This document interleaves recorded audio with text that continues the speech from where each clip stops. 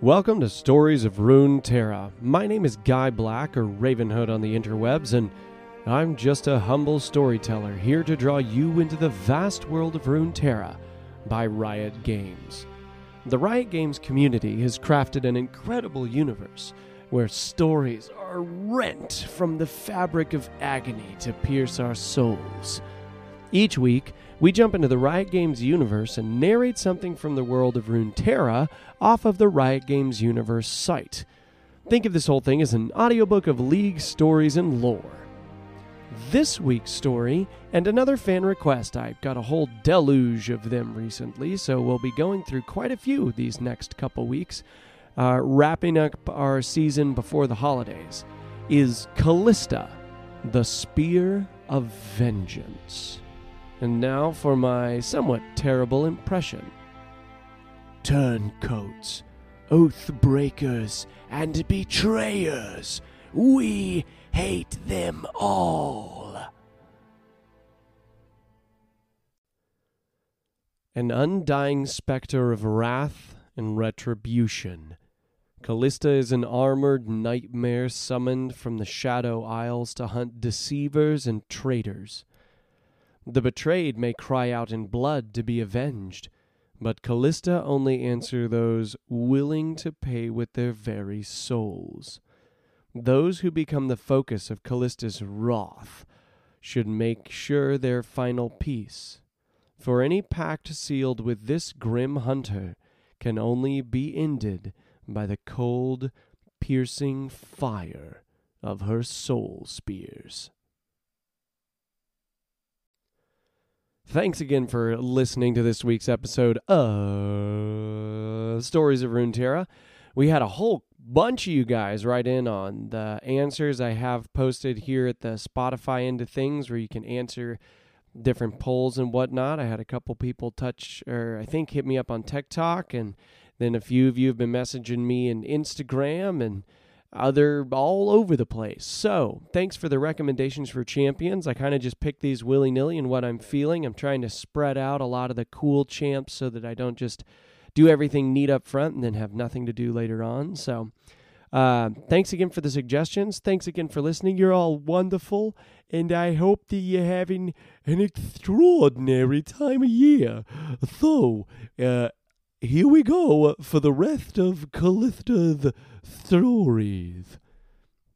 I've been really enjoying that voice, and I can't tell you why. Anyway, here is Kalista. In life, Kalista was a proud general, niece to the king of an empire that none now recall. She lived by a strict code of honor, serving the throne with utmost loyalty. The king had many enemies, and when they sent an assassin to slay him, it was Kalista's vigilance that averted the disaster. But in saving the king, she damned the one he loved most. The assassin's deflective blade was envenomed and sliced the arm of the queen. The greatest priests and surgeons were summoned, but none could draw the poison from her body. Racked with grief, the king dispatched Kalista in search of a cure, with Hecarim of the Iron Order taking her place at his side. Kalista traveled far, consulting learned scholars, hermits, and mystics, but to no avail.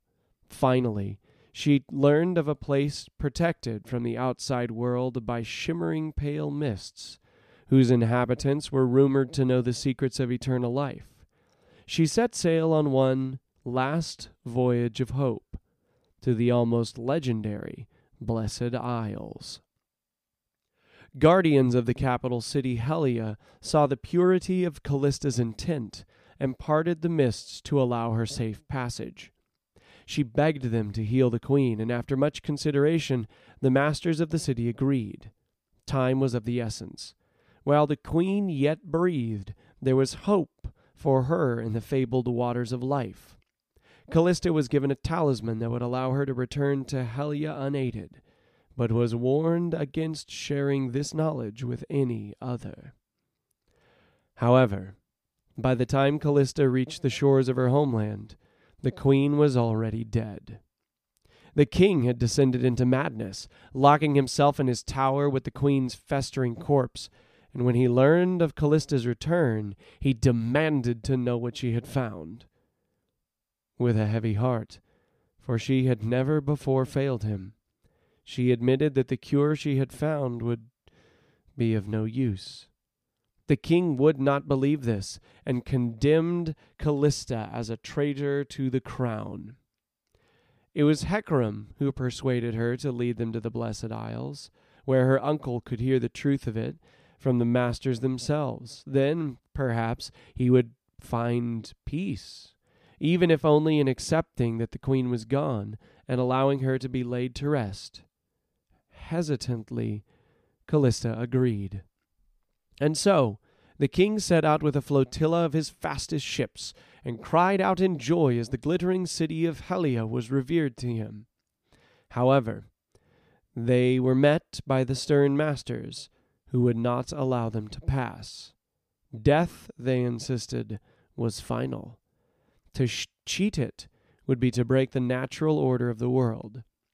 The king flew into a fevered rage and commanded Callista to slay any who opposed them. She refused and called on Hecarim to stand with her, but instead he drove his spear through her armored back. The Iron Order joined him in this treachery, piercing Callista's body by 12 times more as she fell. A brutal melee erupted, with those devoted to Callista fighting desperately against Hecarim's knights, but their numbers were too few. As Callista's life faded, and she watched her warriors die, swearing vengeance with her final breath. When next Callista opened her eyes, they were filled with the dark power of unnatural magic. She had no idea what had transpired, but the city of Helia had been transformed into a twisted mockery of its former beauty. Indeed, the entirety of the Blessed Isles was now a place of shadow and darkness, filled with howling spirits trapped for all eternity in the nightmare of undeath.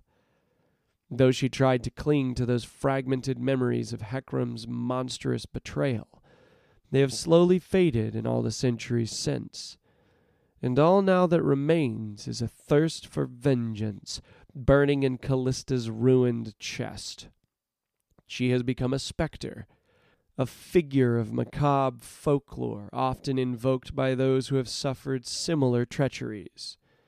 These wretched spirits are subsumed into hers to pay the ultimate price, becoming one with the spear of vengeance. Hello, friends. I just wanted to give you a quick little trigger warning here, just because I know from personal experience and the stories of some of my close friends, I wanted to let you know, trigger warning-wise, there is a pretty intense depiction of someone taking their own life in this particular story. So, if that is something you struggle with or could spiral you or trigger you, then I would encourage you to enjoy the biography and everything so far, but skip this story. So, again, just want to watch out for you guys, give you the warning. Thanks again for listening, and here's the story. Today's story is entitled Invocation by Graham McNeil.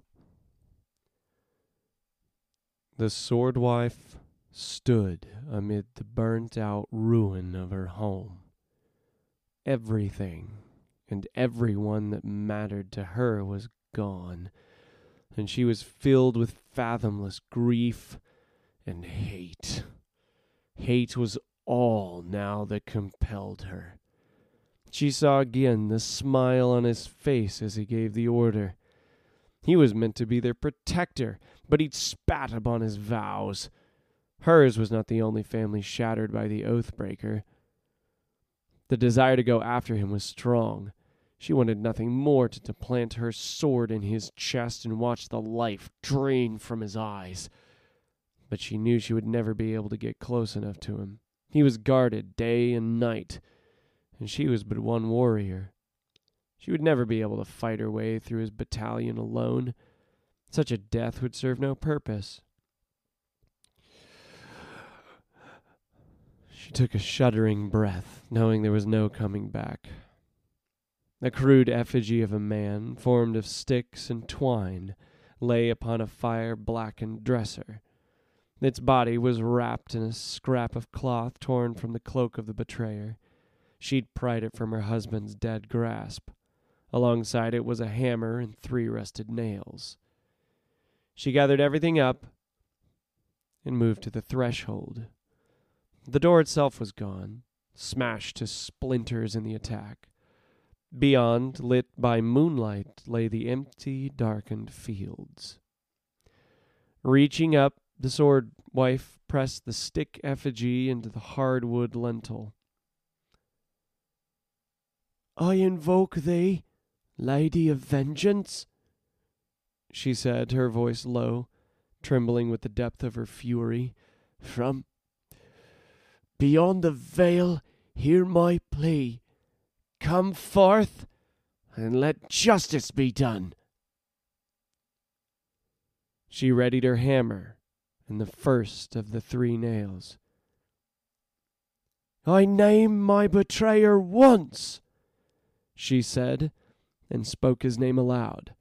As she did so, she placed the first tip of the nail to the chest of the stick figure. With a single strike, she hammered it in deep, pinning it to the hardwood door frame. The sword wife shivered. The room had become markedly colder, or had she imagined it? I name him twice," she said, and she did so, hammering the second nail alongside the first. Her gaze dropped. She jolted in shock. A dark figure stood out in the moonlit field 100 yards in the distance. It was utterly motionless. Breathing quicker, the sword wife returned to her attention to the unfinished task. "I name him thrice," she said, speaking again the name of the murderer of her husband and children before hammering home the final nail. An ancient spirit of vengeance stood before her, filling the doorway, and the sword wife staggered back, gasping involuntarily. The otherworldly being was clad in archaic armor, her flesh translucent and glowing with spectral unlight. Black mist coiled around her like a living shroud. With a squeal of tortured metal, the spectral figure drew forth the blackened spear protruding from her breastplate, the ancient weapon that had ended her life. She threw it to the ground before the sword wife. No words were spoken. There was no need. The sword wife knew what it was being offered to her. Vengeance. And she knew its terrible cost. Her soul. The spirit watched on, her face impassive and her eyes burning with an unrelenting cold fury as the sword wife picked up the treacherous weapon. I pledge myself to vengeance, said the sword wife, her voice quivering. She reversed the spear, aiming the tip inward, towards her heart. I pledge it with my blood. I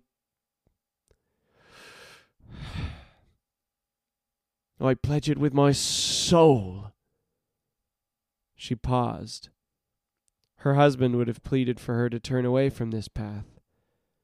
He would have begged her not to condemn her soul for theirs. A moment of doubt gnawed at her. The undying spectre watched on.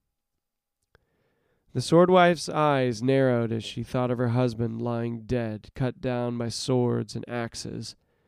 She thought again of her children, sprawled on the ground, and a resolve hardened like a cold stone in her heart. Her grip tightened on the spear. "Help me," she implored, her decision made. Please help me kill him."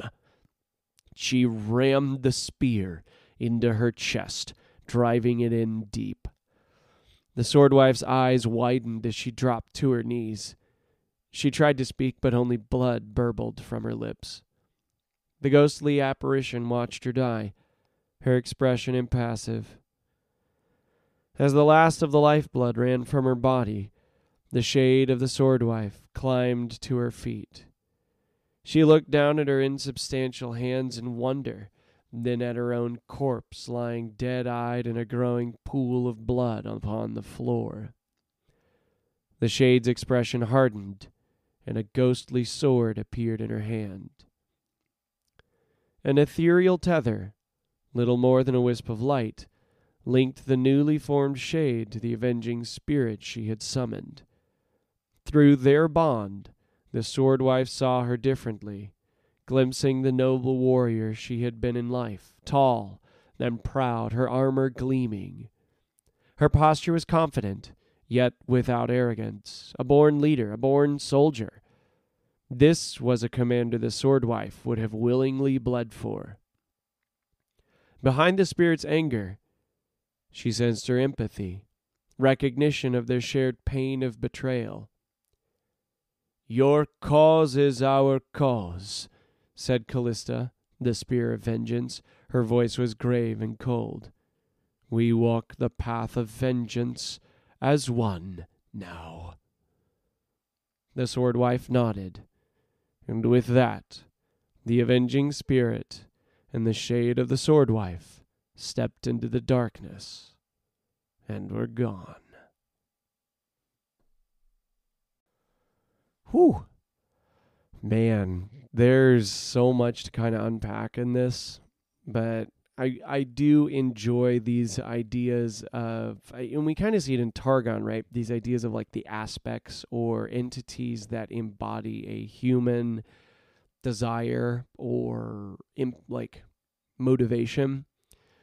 Though I would say that as much as the story and the satisfaction that we sometimes get from vengeance and revenge is a thing there, I think it is important to note that there's a very massive difference between justice and vengeance. And if we allow ourselves to give up who we are just to get revenge on someone, then I think we're hating a little too much.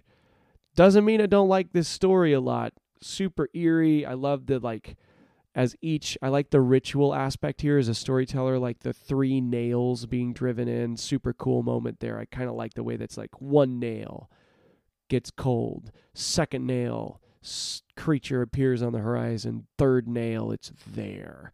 That's kind of cool like that. But I think it's important to remember that revenge is never worth compromising your virtue and your goodness for. Anyway, thanks for listening. Appreciate you all, and I'll catch you on the flip side.